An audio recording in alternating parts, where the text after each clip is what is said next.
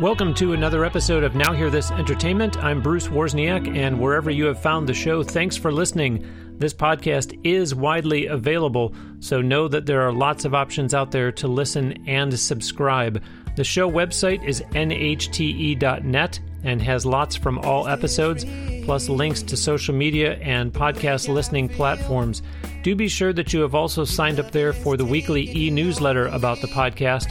There have been some exclusives in the newsletter that either haven't been made public anywhere else or were at least first seen in the newsletter, so be sure you're signed up for that.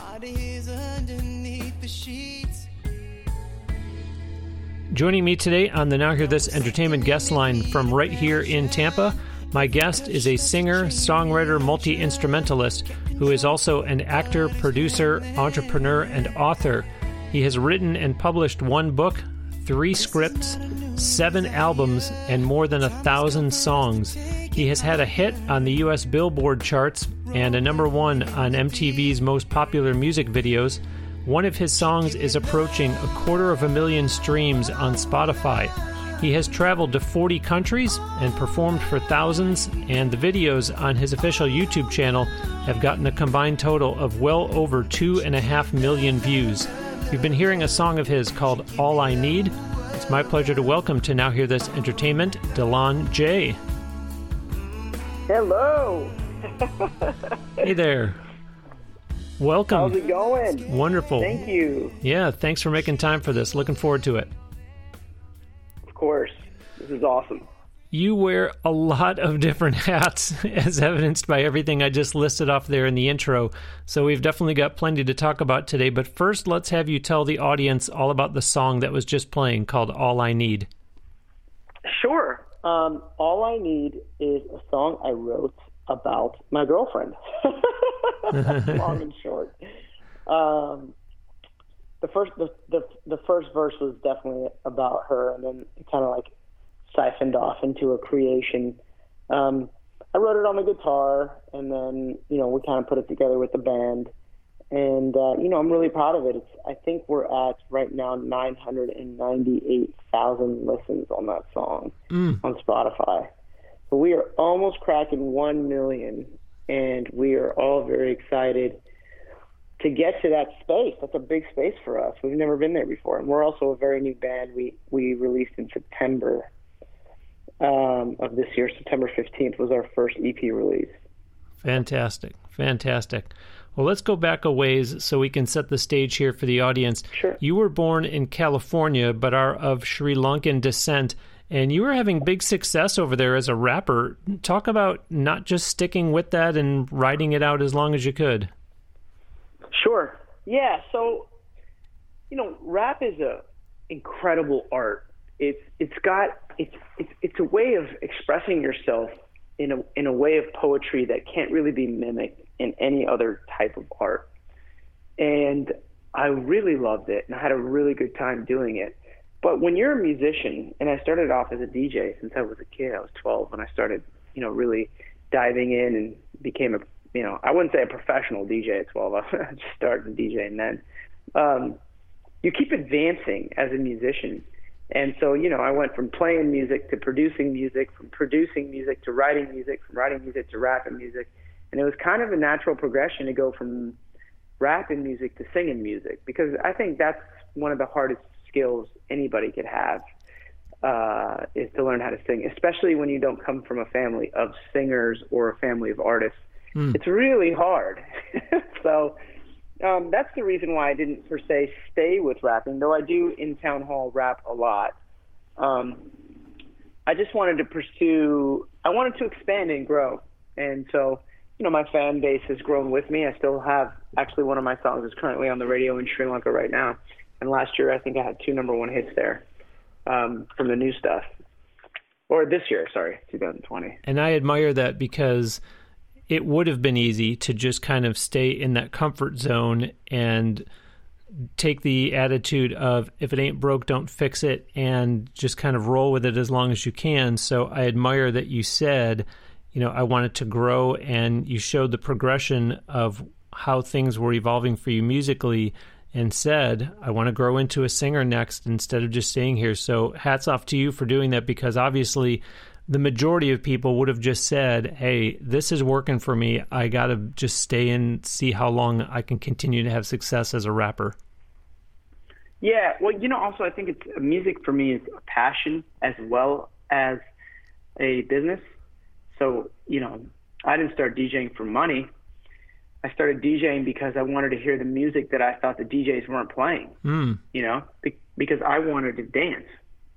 And in my middle school, they weren't playing the music I wanted to hear, and I wanted to dance and have fun. So I told my older brother, hey, let's start a DJ company and we'll play hip hop, because in my school they weren't playing that.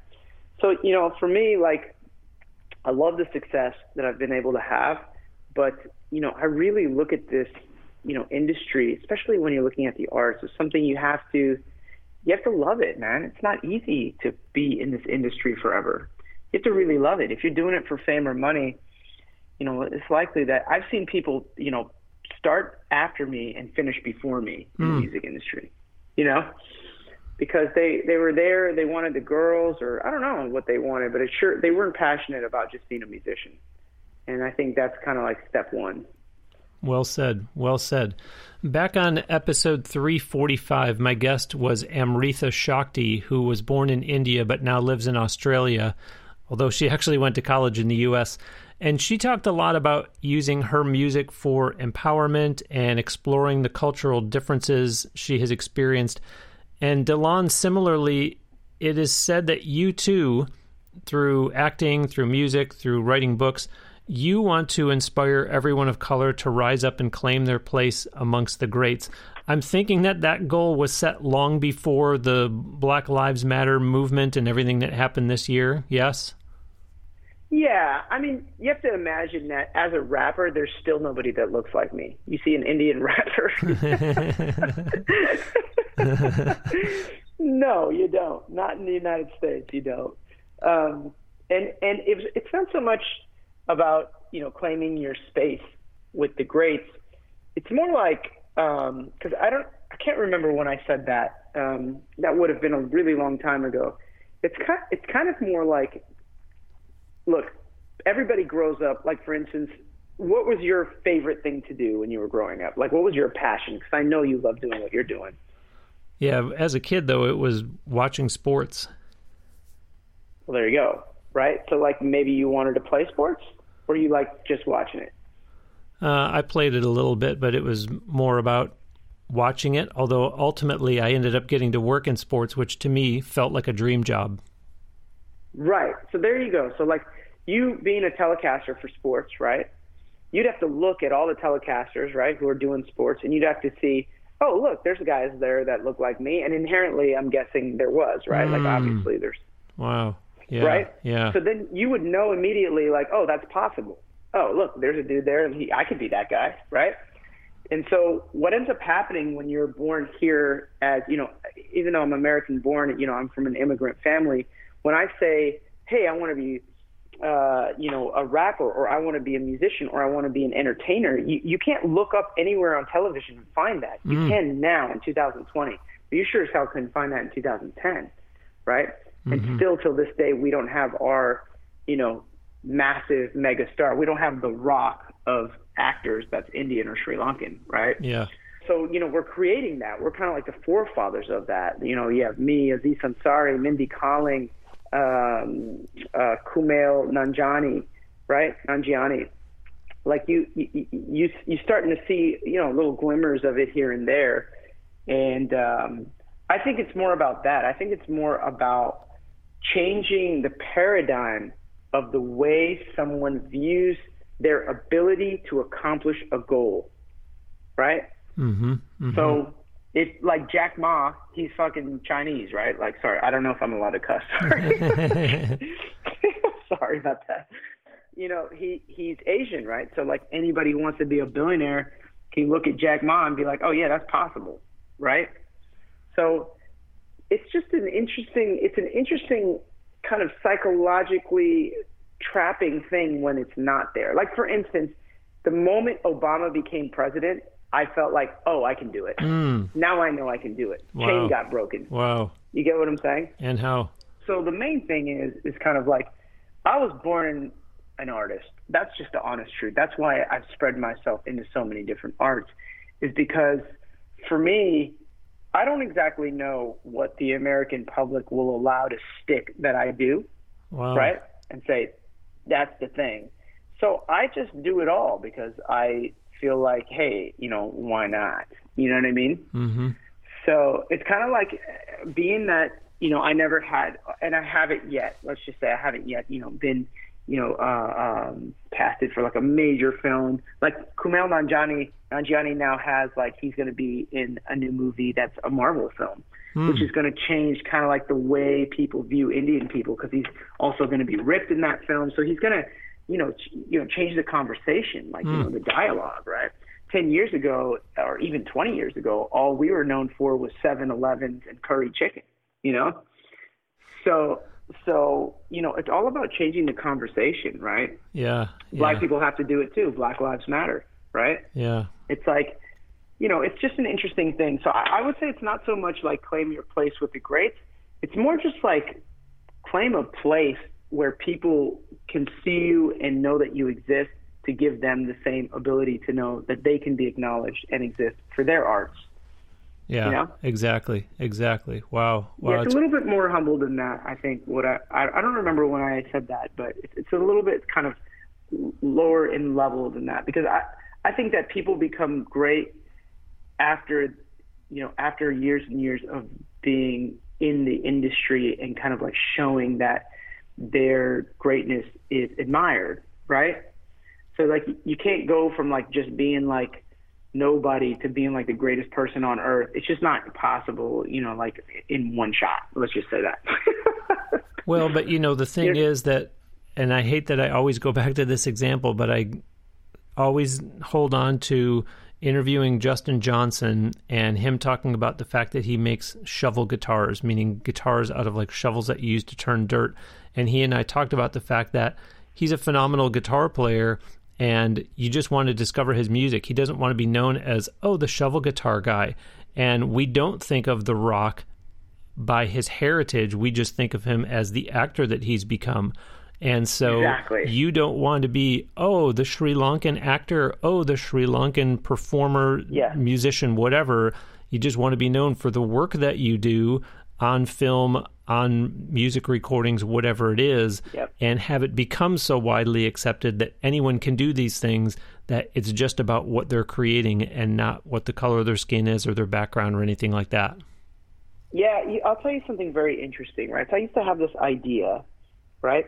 Like I wanted to put my country on, right? And which is not a bad idea when you start, especially in hip hop, because you always have to represent something, right? Hip hop is all about like representing your hood or your city or your team or whatever it is, your gang.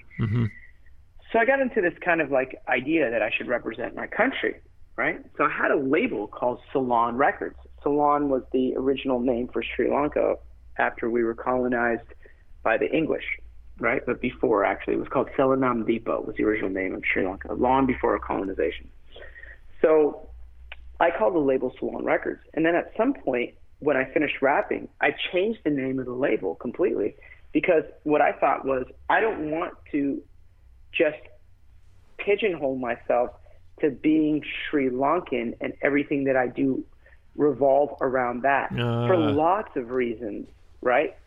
For lots of reasons.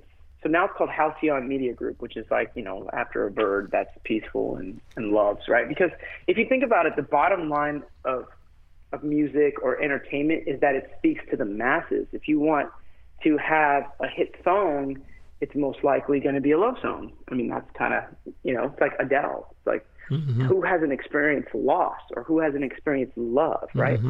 Adele doesn't have to be an English singer. She's just a singer. Wow. Excellent point. Yeah. So this is one of those things that I think I've grown out of in time. Well, I'm glad that you said those exact words, because talking about growing out of something, there are a lot of listeners of this show who are aspiring performers listening each week to learn from me and my guests, and they think that they know adversity because they struggle to get gigs or they struggle to get better gigs, but you knew a whole different level of adversity. Talk about losing your home, your car, tens of thousands of dollars and more, and then unleashing a new musical direction. Sure. You know what? It's so crazy because you would never suppose that this could happen. I worked all of my life. I got famous when I was really young, saved up money. And I'll tell you, I saved up $180,000, right? Over 10 years. And then I lost it all. Wow. Which is a lot of money for a fucking 27, 28-year-old kid, Yeah, you know? yeah. And I lost it all, and I don't know. I grew up in a middle-class family, you know? Like, my dad came from a very poor family. He lived on the streets in Sri Lanka. So by the time I was born, you know, we were like middle class, you know, in America. So I never had the experience of having nothing, right? Even though I come from a country that has nothing. Like, we'd go home and, you know, you'd go to your grandma's house and there's squat toilets and no modern medicine and no hot water. You know, like, we know poverty, but we didn't grow up in it, right? My dad grew up in poverty. I grew up as a middle-class kid. So I've pretty much been okay financially, right? I got a scholarship to go to college, you know, and if I didn't pay for it, my dad did. I was very lucky in that way, right? Asian families, they really support college, right? So when I got out of school, then I got a job, right? Then I got famous. So I had money all the time. I've had money since I was a kid, right? Maybe not my money when I was a kid, but I've been taken care of, right? The food, clothing, shelter. Yeah. So finally, when I decided, hey, listen, I want to go do this thing, right? I quit my job and I went hard, you know, and I paid for these marketing and promotion companies and radio promoters and all these guys. And I was in hip hop and I got taken bad. And like, I didn't spend it all on music. Obviously, I was living for 2 years. I had car payments. I had an apartment in LA. You know what I mean? So within 2 years, it all dried up and it was all gone. And at that moment, I asked myself this question. And, you know, maybe this doesn't relate to everybody because maybe people started off, you know, in a more impoverished space. But I said, would I be the same man that I am today if I had no money? Right? Wow. I don't know the answer to that question because I've never been a man who didn't have money, right? Like, nothing to my name. So I let it ride, dude. I didn't even try. Like, I just let it ride. I sold everything. I sold all my couches. I got rid of my cars. You know, I had nice cars because I was working a nice job, you know. And I actually, it's almost like a social experiment. I wanted to see what type of man I would become when I had nothing. Wow. What type of man would I become if I had nothing? Wow. Right? So then I moved back in with my parents, which a lot of people don't even have that ability, right? But once again, I had that ability, so I wouldn't say that I had nothing. I had my parents, right, who let me back in the house. And, you know, it's embarrassing. You know what I mean? I'm not going to lie, dude. You know? Of course. Super embarrassing. Number one artist in my country for years. I still have the number one most downloaded song in the country, you know? And I'm living at home with my parents because I have no money. And I ended up borrowing from my ex-girlfriend almost $4,000 just to, like, pay off some stuff that I had. All my credit cards were maxed out, and I had, like, I don't know, 7 or 8 cents in my account. And I went to go meet my friend for lunch. And he's like, hey, man, don't worry, I'll pay. I was like, bro, I ain't got no money. Like, I can't really. Like, I got to eat at home. He's like, no, it's cool. I got you, right? So I go eat with him, and he goes, his name's Reggie. He's like one of my best friends. I've known him for a long time. I'm actually kind of like his older brother. Like, I'm his mentor. So he says to me, he says, Dilan, so what are you going to do? And I look up at him and said, I have no freaking idea, Reggie. Wow. And he could tell I was ruined, you know. I was ruined, you know. I'm like, you know, I wasn't like drinking in the middle of the day ruined, but, you know, I was ruined. Yeah, but you might as well have been. Right, exactly. And I'm laughing about it, just like I'm laughing about it with you. And he goes, Dilan, one thing about you, man, you never change, bro. You're always the same guy. You're always a happy guy. with nothing in your pocket or with hundreds of thousands of dollars in your pocket, you seem to always be the same guy. Wow. And when he said that to me, I was like, shit. See, that's what I wanted to know myself. Yeah, I got my answer. Yeah, I got my answer. Because the thing is that money never drove me. You know, I'm driven by my passions. I'm driven by making music, you know, making art, you know, friendships, right? Like relationships with people, like because I was a DJ for so long, the amount of people like I've been interacting with, you know, and performing, it's like I feed off the energy of people. It's like Superman gets his energy from the sun. I get my energy from communicating with people. And they can be random as shit too. Like I could just go to a random bar and just go talk to people because I find it quite fascinating. I think people are the most interesting thing on earth. Well, I just want to go back, though, a few steps, because if you're okay with talking about it, and of course, I understand there might be some legal stuff involved, and you may not want to name names. I'm not asking you to, but can you just kind of give us an example of, you know, how you got taken, like how you lost money in the music business? Absolutely. Oh, absolutely. I hired a radio promotion company. Cost me $30,000 or $40,000. This guy worked for Universal, supposedly, you know, in quotes, and now he had his own company. And then he took me for a ride. And then he disappeared, didn't answer his phone, and just basically took my money. Wow. Yeah, oh yeah, they'll get you. And like I wanted to go over to his office and slash his tires. Like I was getting real gangster in my mind, you know? And I knew where he lived. I knew everything about him, you know? But I don't know, I ended up not doing it. I just kind of like felt like that's when I told you like I just let it ride because I was fighting in the beginning, right? Because I knew I was running out of money. So I was fighting. I was fighting with him. I was fighting with my manager who like we had a #1 on MTV and like supposedly we're not getting any calls for shows, which makes no fucking sense, right? I'm sorry. Yeah. You know? And I'm like fighting with the manager. I'm fighting with the promo guy. I'm like, you know, I'm like fighting with people and I don't like to fight, you know? And so finally I said, you know, F it. I'm done with these guys. And I just cut them out. I blocked their emails and I let it ride. But yeah, you can get taken. I mean, look, I'm going to tell you right now, and this goes for any new artist, do not ever do radio promotion because you have to understand you're going up against thugs. Who are the thugs, right? And I don't mean this in a bad way. I'm just being honest, right?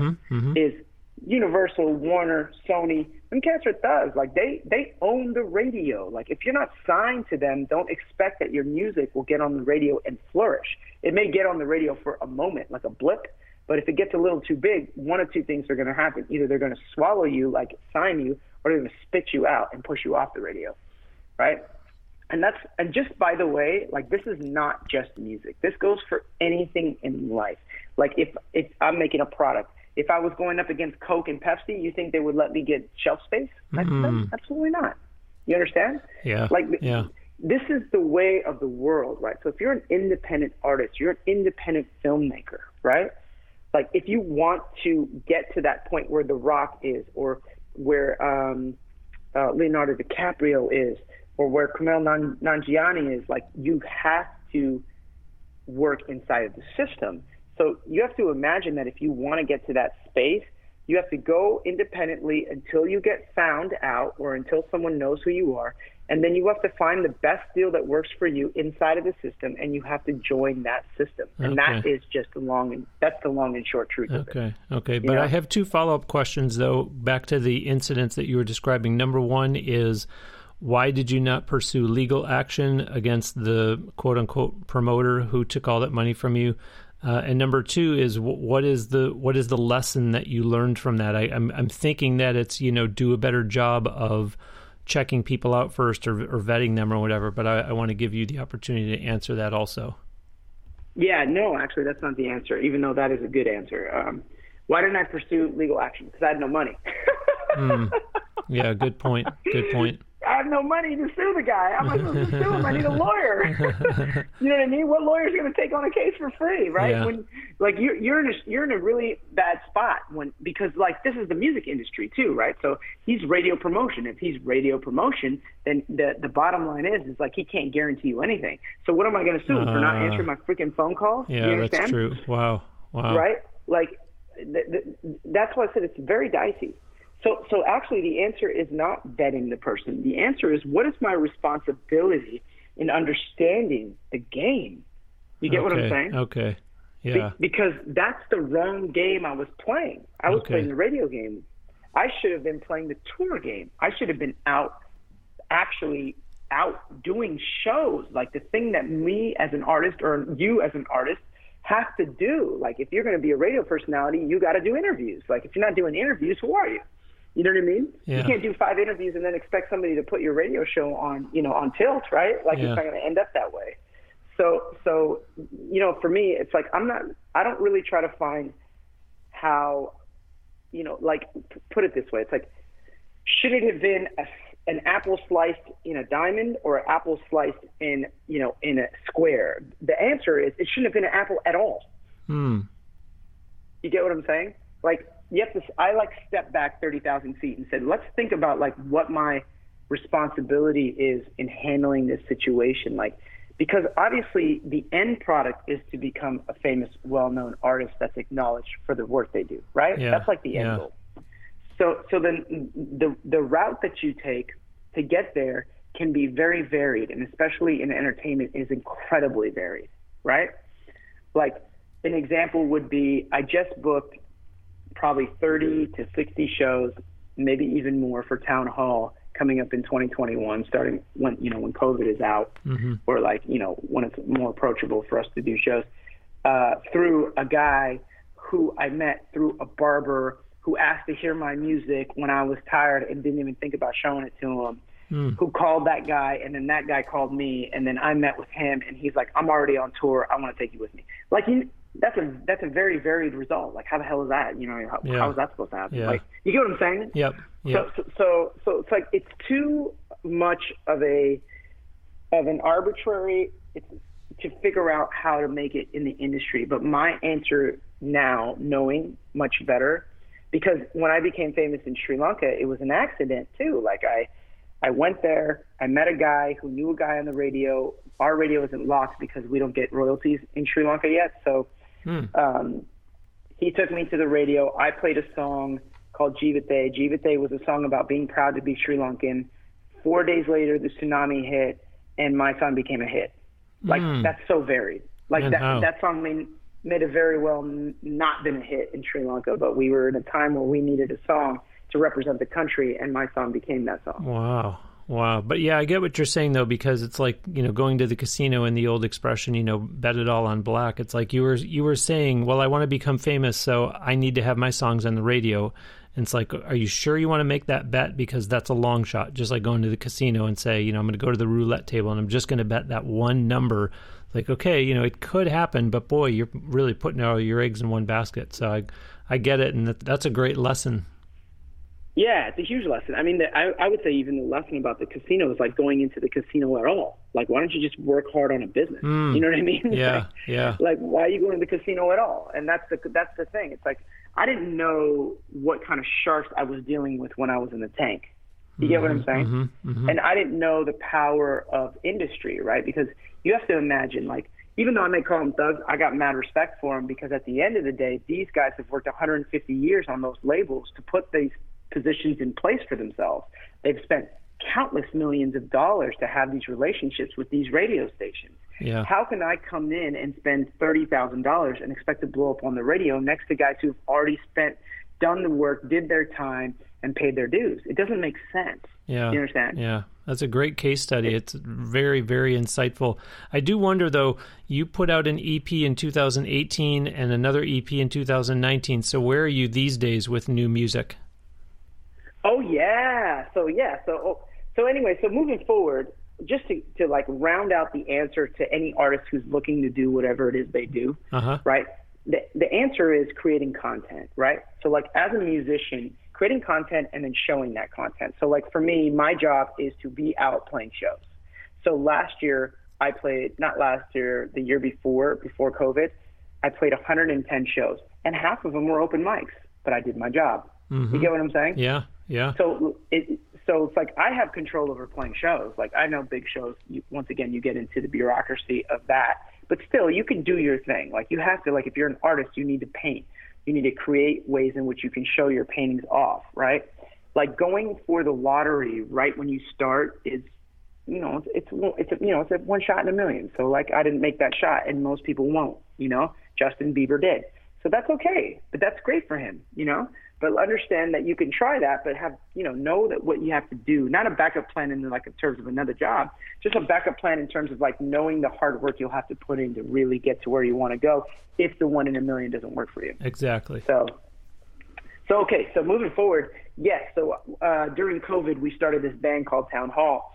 Now, I released music in 18 and 19 under my own personal name, Dilan Jay, when I started to sing, right? Because I changed my direction into singing so that way I can kind of last the test of time, right? Because I don't want to be like a 40-year-old rapper. You know what I'm saying? So at the end of the day, what I wanted to do was just change my direction so I can have longevity. Like, Lionel Richie can be 80 and still singing and people would love him. Yeah. So 18, 19, I put out 2 vocal albums that were only singing, kind of like just to pull my own singing skills together, really knot them tight, right? And then in 20, I met my now bandmate, Evan Miranda, who, heard all my music and was like, man, you're really great. I'd love to do a band with you. And I was like, man, I've never done a band before. I don't know about a band. And I was like, this is interesting. I've been a solo artist my whole life. But, I love bands, and I've always wanted to be a part of a band. So I said, okay, screw it. Let's do it.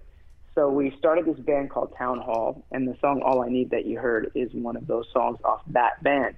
So that EP released September 15th. And before I left LA and came here, October 15th, we finished a completely new EP that'll release next year. Okay. So we got 5 new songs coming out next year. Fantastic. I'm joined today on the Now Hear This Entertainment guest line from right here in Tampa, Florida, by singer, songwriter, multi-instrumentalist Dilan Jay, who is also an actor, producer, entrepreneur, and author. Visit his official website at dilanjay.com. You can look at the title of this episode to get the proper spelling of his first name, although I will have a link to his website on the show page for this episode at nhte.net.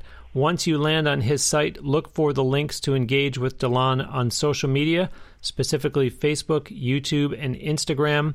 His music, as you've heard me mention a couple times, is streaming on Spotify as well as on SoundCloud, both of which, of course, are platforms that you can hear this show on.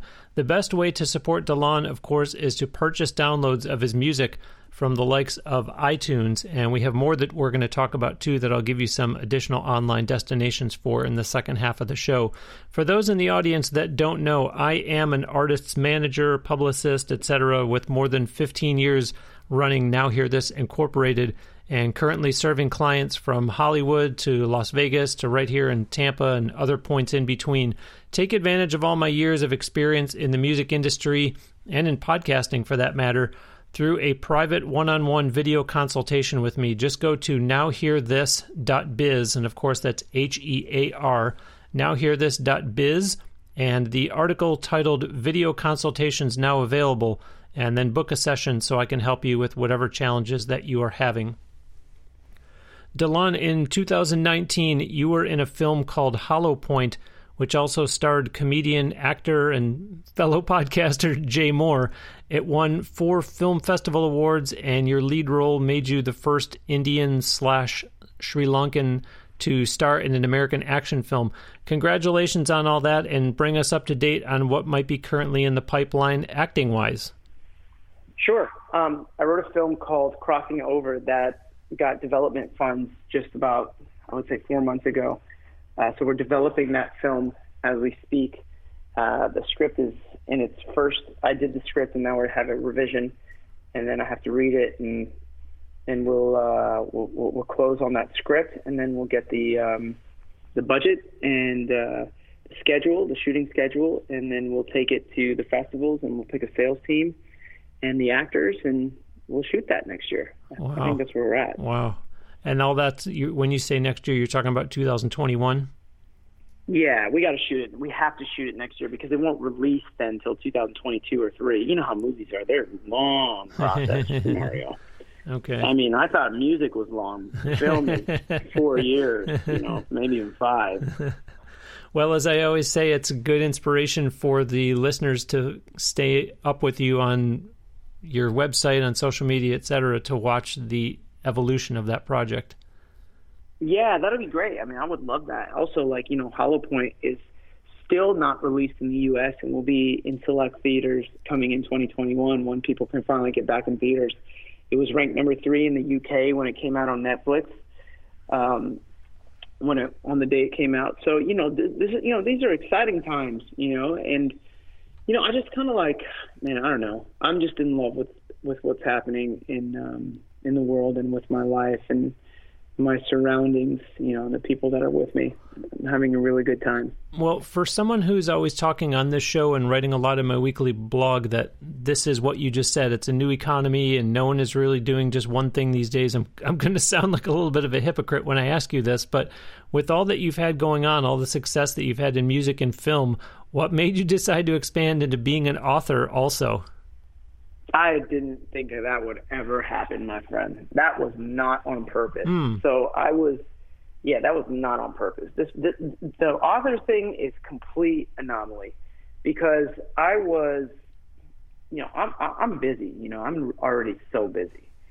And I met a guy who, when I was on tour next to Harvard, right, Boston, who I just met, when I was eating breakfast at a place I was staying.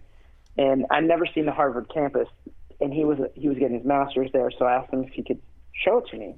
We'd become friends eating breakfast. And he said, sure. So he walked me and my girl around, and we, this and that, and then we sat at a Cheesecake Factory, and this girl comes up, and I'm chatting with her, and this guy's Asian, and he says to me, bro, I don't get it. I said, what? He's like, man, you just know how to talk to anybody and make them your friend. Like, I don't understand. I was like, I just met you this morning, and I'm like sitting here with you having lunch. And I pretty much spent like 2 hours with you when I had other shit to do. He's like, how do you do that?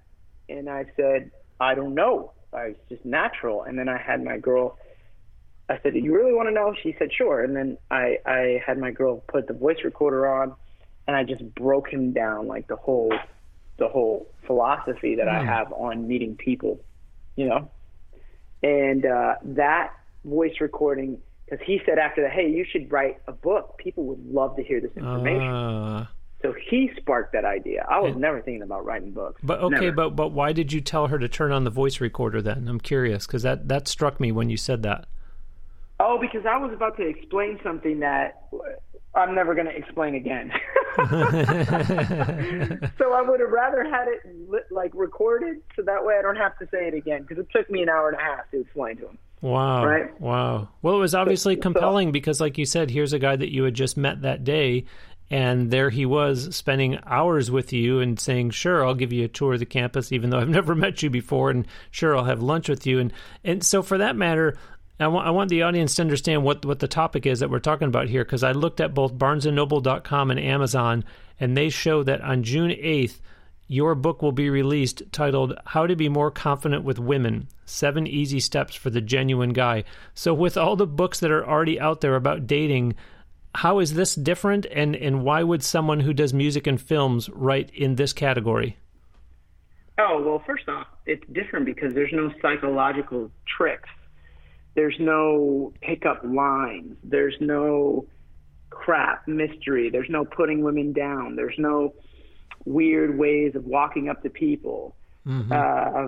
So when Morgan James Publishing, which is a publisher in New York, right, read it, they were like, wow, I've actually never read a book about dating and being confident with women that didn't have a bunch of shit in it that I didn't want to hear as a woman.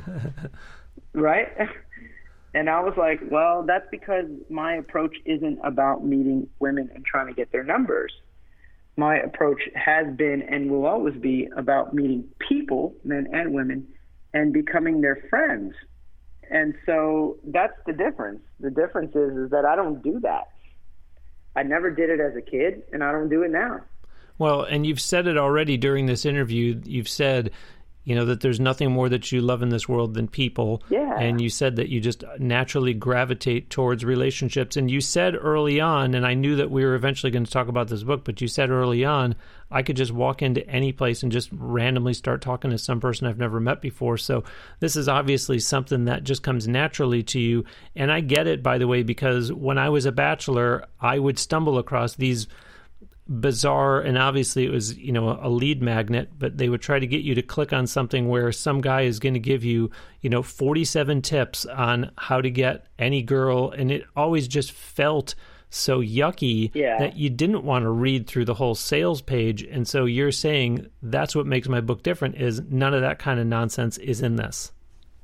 Yeah, no, I don't do that stuff. I don't do that stuff at all. Like, look, when I was a kid, okay, and this is a true story, like, I went to school with like 11 people in my class all the way till 6th grade. So like there was 5 guys and 6 girls. And so we were all like brothers and sisters, right?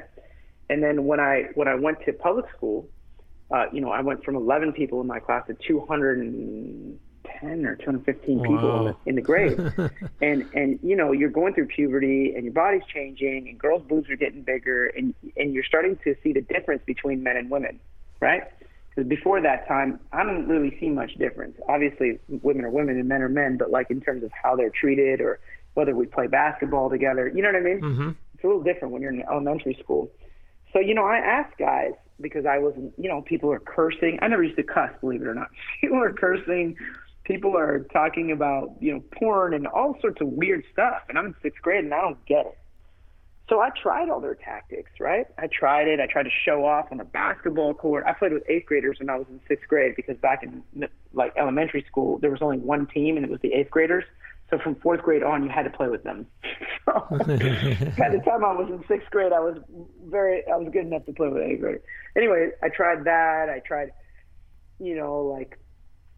I don't know, trying to be cool, this, that. I threw rocks at the freaking gardener, got suspended because people said they like bad boys. I tried all this crap. I did in 6th grade.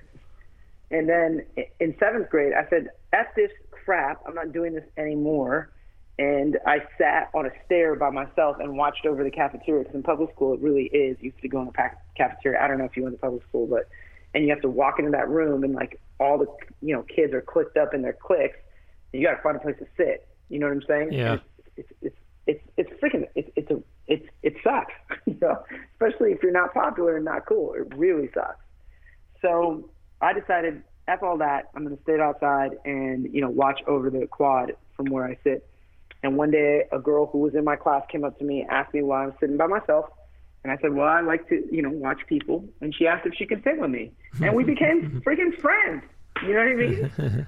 And then after we became friends, she brought her friend, and then her friend brought her friend, and then her friend brought her friend. Before you know it, there's 17 girls sitting around me, and I was the only dude there.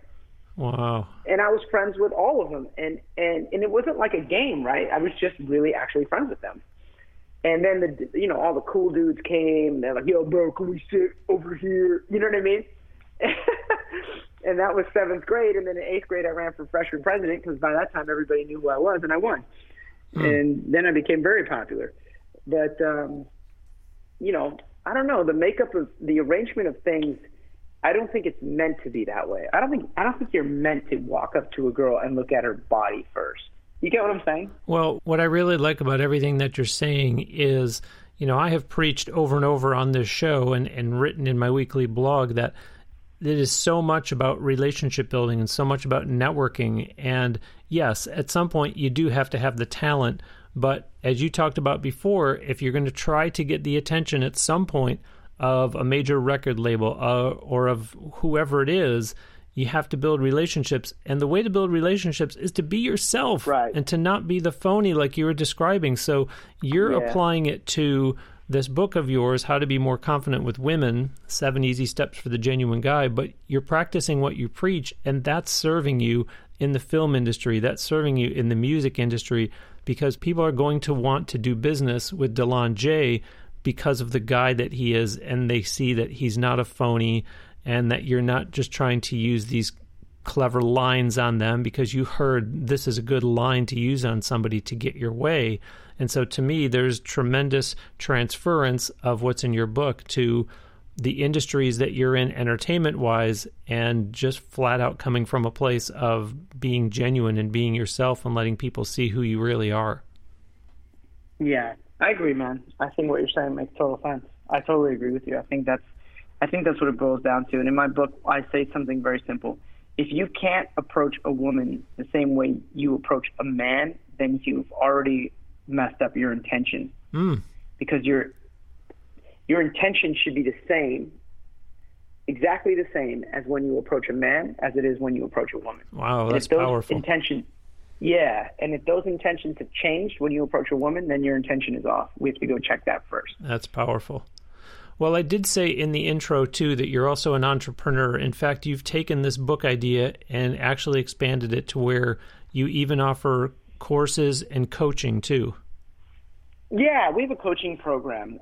So this is so funny because it's all born, these things aren't contrived, right? Like me becoming an artist was not contrived. I wanted to dance, became a DJ, ended up producing music, then rapping. So I wasn't thinking like when I was a kid, I'm going to be a rapper. I was kind of just living, and the livingness of life turned into me becoming an artist, right?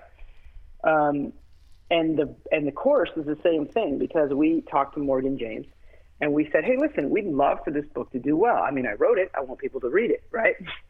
And so she says, well, listen, Dilan, books are like loss leaders. Like even if you sell 1 million copies, you're not going to be a millionaire, right? So you got to use your book as a way to promote something that actually is sustainable, that you can do. Mm-hmm. And so I was like, well, what's that?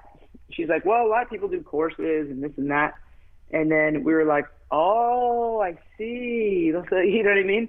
They kind of work with each other. You do a coaching program, which helps make the book popular, and the book makes the coaching program popular. It's kind of like, Gary Vaynerchuk and all these guys, Sure. like, they all have coaching programs. Sure.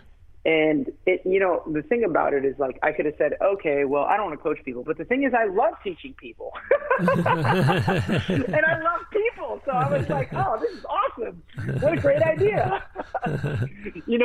So I said, let's do it, F it, let's do it. So I created a program that was based around the book, and we're looking for guys that are, not down and dirty in the ditch. We're looking for guys who are really having a problem finding the right woman.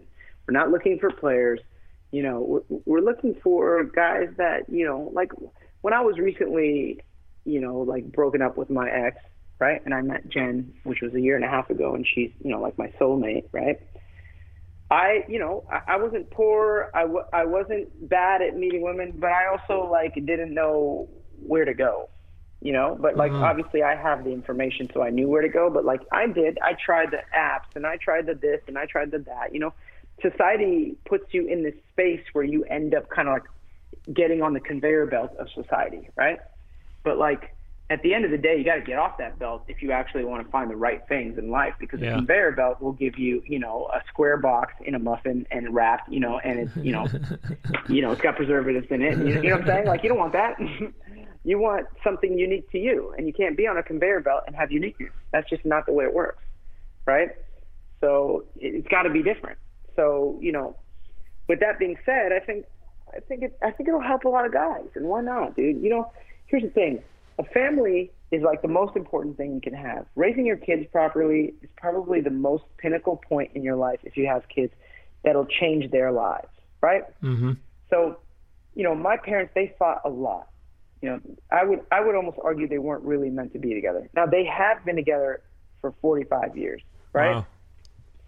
Wow. So I commend them, and I love them, and I love them for taking care of me. And, when you have a broken home, it's just really hard. Like, if my dad wasn't yelling at my mom all the time, maybe I wouldn't have been so aggressive as a kid. Who the hell knows? But the bottom line is if I get a chance to help men find the right woman, and they have a really paired match, when they live their lives, they're going to be happier themselves. Should they choose to have children, those kids will be in a beautiful environment. You know what I'm saying? Like back in the 80s and 90s, like cheating was like a thing. Like everybody did it. You know what I'm saying? And like now it's like not a thing. Like you shouldn't be doing it. Like even you could see stars don't even do that shit anymore. You know what I mean? Like it's not anymore like a part of the way society should be run, but it doesn't mean that it doesn't happen. because a lot of times people pick the wrong partners. They don't know how to get out of it. They're too chicken shit, and then they end up causing, a problem, right? So it's probably just better to start off on the right foot with the right person. So that's kind of what the book's about. It's like, first understanding like how to communicate with a woman, which would be the same way you communicate with a man. So it's really how to communicate with anybody. Then the next step is like how to find the right woman for you, that duplicates you. And now that you've described all that, I can totally relate to it because, again, going back to my days as a bachelor, to me, there weren't any quote-unquote resources out there. There were only dating websites. And so when you would get frustrated with that, you had nowhere to turn to. Yep. Your only resource that you would turn to is friends and family who, what qualifies them to give you the advice that they give you. I mean, someone would say, well, the qualification is they love you and they want what's best for you, but they're not coming from a place of background and knowledge and education in the subject matter. They're just coming from a point of, I care about you and this is what I think you should do, but they don't know that it works. And again, I still think that there is transference of what you're talking about over to the entertainment business, because out there in the entertainment business, let's face it, unfortunately, as much as strides have been made, women get objectified. And so you, as an entertainer, Dilan, are in a position where you can tell other entertainers, no, you look at that person as a fan, just as you look at that person as a fan, and you build relationships with your fans so that you build up your fan base. You don't look at them any other way. And how are you doing that? It's because of this book that you wrote and because of the skill that you have of relationship building. Yeah, I'll tell you something else, man. Like, you know this because you're in entertainment. Like, a lot of times I'd produce these really, really hot chicks, right, when I was a producer. Mm-hmm.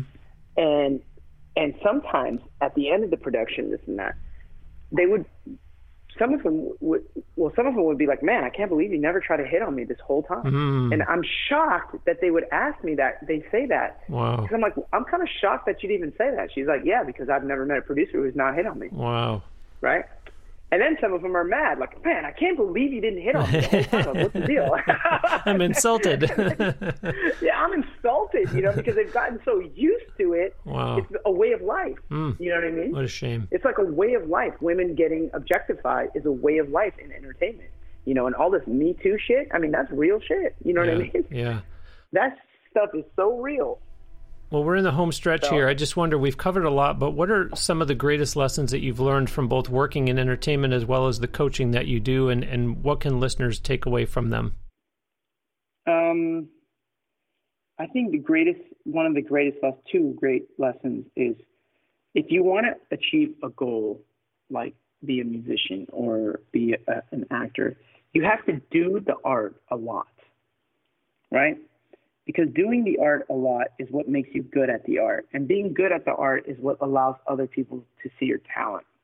A lot of people, they just don't do enough. Like, I've written over 1,000 songs. I've done a lot, And now it's been way more than that, because that was 5 years ago when I did 1,000 songs. I got to be about maybe 1,300 songs. That's step number one, is just, if whatever it is that you want to do, if you're a writer, write a lot. I couldn't even say like I'm a film writer, script writer, because I've only written 3 scripts. So who am I? You know what I mean? There's a guy right behind me who's written 15. You know what I mean? He look at me and scoff, and I understand. You know what I mean? So anyway, that's one. And then the other thing is that I think that it's trite. It's a little bit trite what I'm going to say, but it's important. I think humility is like really important. I think telling people what you're doing is not a good idea. I think you listening more than you talk is probably the best lesson I've learned. When I was younger, I would talk a lot. I would tell people how great I am, how cool I think I was, how good looking I thought I was, like just shit that's like, even if it's true, is irritating to people. You know what I mean? Yeah. Or how dope I think my song was, or how I thought it was going to be a hit and everyone's going to love it. You know what I mean? It's better to just do stuff and let it actually happen, and then, talk about it after.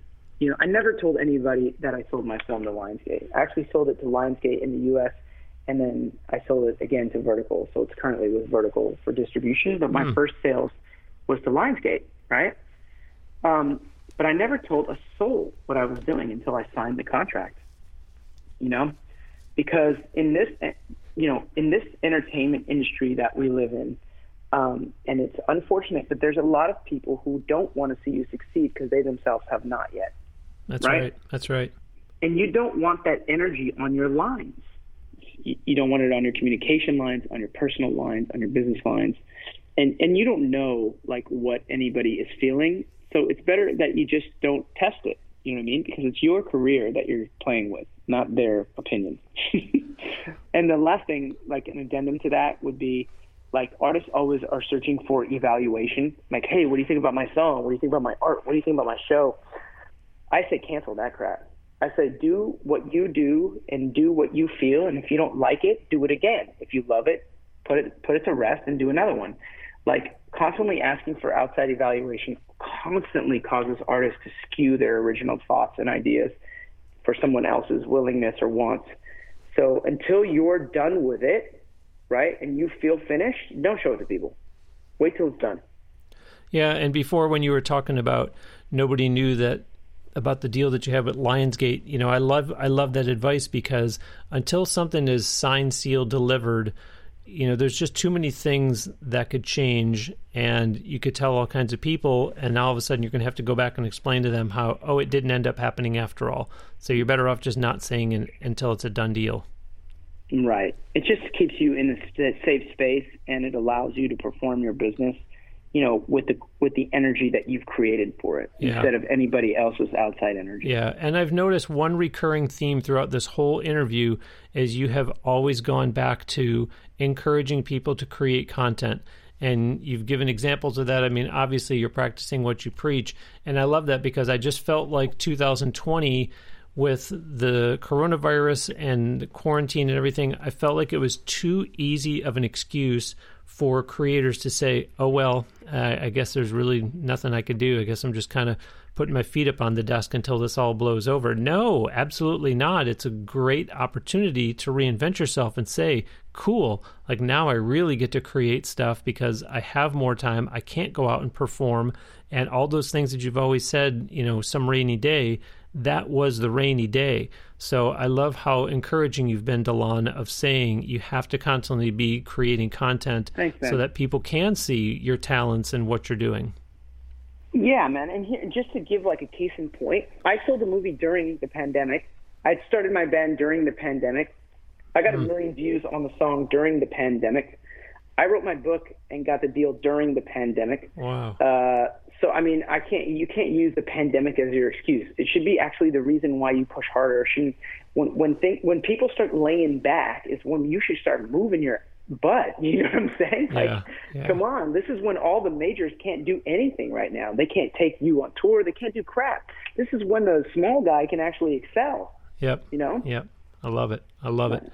We're going to close today with another song of yours, one called The Countdown.